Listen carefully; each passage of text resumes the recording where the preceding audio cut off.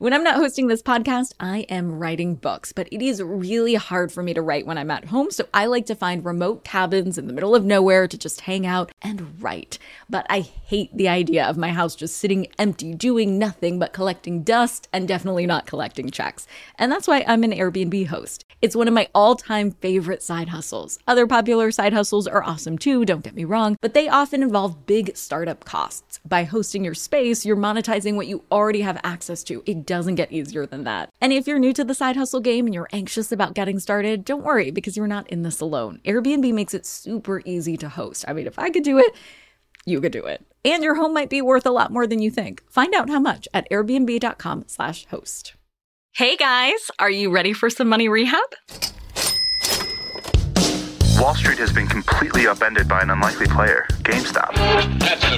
And should I have a 401k? Because then You don't do it? No, I know. Girl! You think the whole world revolves around you and your money? Well, it doesn't. Charge for wasting our time.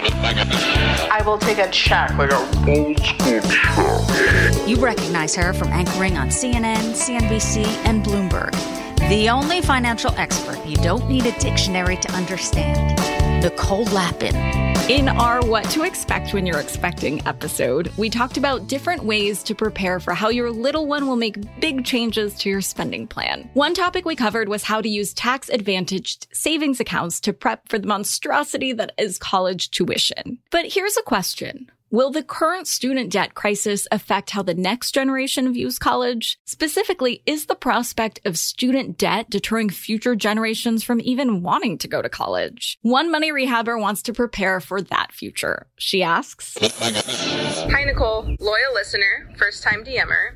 I have a question for you. I'm trying to figure out the best way to put money away for my nephews and niece. I'm so sick of buying them dumb toys, and my 6-year-old nephew literally made fun of me for buying him clothes for his last birthday. Evil, I know. So, my question is this. What is the best way to put money away for a child, even if that child isn't yours? My wife and I will not be having kids, and I know first I need to take care of us, right? No debt, savings account on fleek, and retirement fund flourishing. After that, how do I help these kids out? I do not want to do a college savings plan. I'm so against just assuming all 18-year-olds will hop off to college and endure more debt just like all of us millennials did. I want them to have money for their future, maybe home, car, or whatever they'd like. You've mentioned government savings bonds, but anything else I can look into? Thanks and love listening to your pod. I love this woman and this question so much. Yes, we do want that emergency fund on fleek. Girl, you get me. I also totally understand not wanting to assume that college will be the right move for your niece and nephews. However, if you do want that to be your approach, I think you should apply it universally. In other words, if you don't want to assume that the kiddos will go to college, you also shouldn't assume that they will want to buy their own house or their own car. Maybe they'll be avid motorcyclists or live in a tent or a yurt. Who knows? But it sounds like you want to give them the gift of freedom. Freedom to make their own choices and the financial freedom to afford those choices. I would say that building financial freedom can be broken down into 3 major missions. 1, getting the capital. 2, building credit. And 3, practicing financial literacy. So let's go through these 3 missions and figure out your strategy to help. On the first order of business, having the capital for financial freedom. I know you want to give them money as a head start, and that is awesome. You're the coolest auntie in all the land. But I wouldn't actually recommend giving them money or just putting money in a savings account for them, because when they're ready to take it out, that money is not going to be worth the same amount of money. That's okay. There is an easy way to protect against this. That is with government bonds. Not just any bond, James Bond. Just kidding. Actually, I would recommend TIPS. TIPS stands for Treasury Inflation Protected Securities. TIPS is a type of government bond. It's issued by the federal government, and it has a fixed interest rate and principal that varies with inflation. So basically, TIPS are used to protect your money against fluctuations in inflation. And inevitably, by the time your niece and nephew grow up, there will be some of those. So you can protect them against that with TIPS. The principal rises and falls, and it comes back to you in semi-annual payments as the Consumer Price Index rises and falls. The Consumer Price Index, by the way, or CPI, is the index that looks at a smattering of a bunch of different type of staple goods like food or medical care or transportation. It tracks their prices over time to determine if inflation exists at a particular moment. Hold on to your wallets, boys and girls. Money Rehab will be right back. Now for some more Money Rehab. I know that we covered this in our recent episode with James, but if you need a little refresher, inflation happens when the cost of goods is more expensive than it used to be. It's why movie tickets were $5 when we were growing up, and now they're $15. The good is the same, but the cost is higher. Conversely, deflation is what happens when stuff costs less than it used to. Yeah, that can happen. It did during the Great Depression and even a little during the Great Recession. While it sounds great to have things cost less, it's pretty bad for the overall economy, as falling prices lead to lower consumer spending. Inflation and interest rates move together. When we're in inflationary times, interest rates go up. When we're in deflationary times, interest rates go down. Here's how tips protect you. If you buy $1,000 in tips and the interest rate is 1%, you get $10 in interest payments. If inflation stays the same, then nothing happens. But this is my favorite part. When inflation goes up, say 5%, your bond is then worth $1,050 and your payment then goes up to $10.50. I know that 50 cents doesn't sound like a lot, but if you own more tips and inflation gets nutso, then that is real money. Investors who think we're headed for inflationary times will typically buy up a lot of tips to take advantage of the increase in inflation and corresponding increase in their return. Just as tips can adjust up with inflation, they can also adjust down during deflationary times, which we don't want. It's tricky to predict inflation, of course. So the best way to balance these forces is to first, not hide from them, and second, balance the amount of tips with what you would buy in traditional treasuries like T-bills, T-notes, and T-bonds, the whole T-crew. Why? I know you know this answer, but I will tell you anyway, just to bring it all full circle. When interest rates go up, inflation typically goes up too, causing tips to go down and traditional treasuries to go up.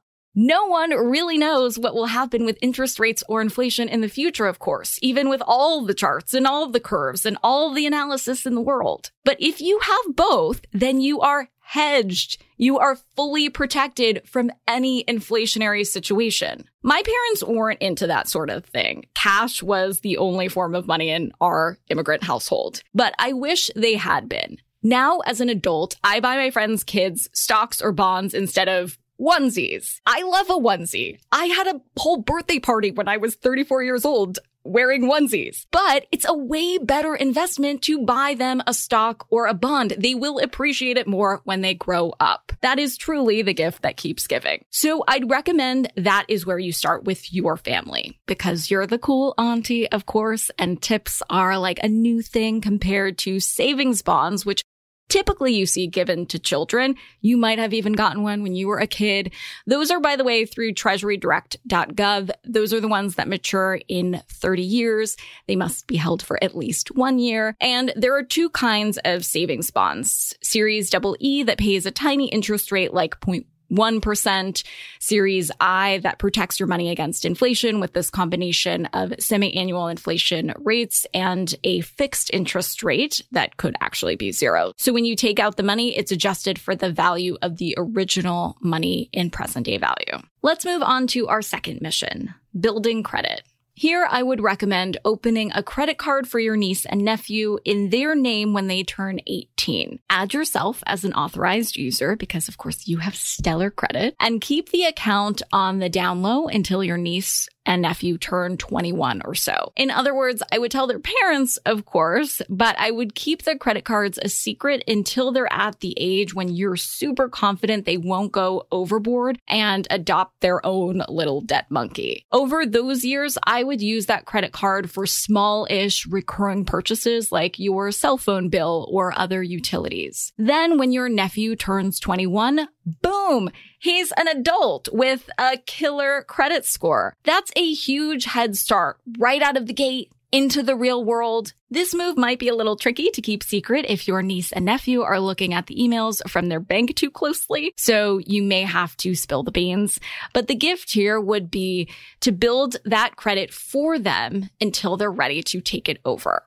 Next, let's look at mission 3. Practicing financial literacy. Now, make no mistake, I know a lot of these topics are a little heavy for a wee little one. You probably don't want to talk to a 6-year-old about compounding interest. But you can teach them more bite-sized financial concepts like the value of the dollar or the value of practicing charity. If you want to teach the kiddos the importance of charity, start by giving them a little bit of money that they can use to donate to the charity of their choosing. Then plan a date when you take them to the headquarters of that charity to see up close the impact of their donation. For kids, the hardest part about conceptualizing charity is that they don't see where their money is going. They have it, they give it away, then it's gonzo. Full stop. But if you show them where that money is going and how it makes a difference, the importance of giving back is more likely to stick.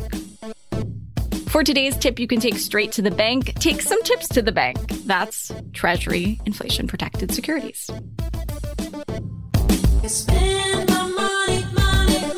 Money Rehab is a production of iHeartMedia. I'm your host, Nicole Lappin. Our producers are Morgan Lavoie and Catherine Law. Money Rehab is edited and engineered by Brandon Dickert with help from Josh Fisher. Executive producers are Mangesh Hattikudur and Will Pearson. Huge thanks to the OG Money Rehab supervising producer, Michelle Lambs, for her pre-production and development work. And as always, thanks to you for finally investing in yourself so that you can get it together and get it all.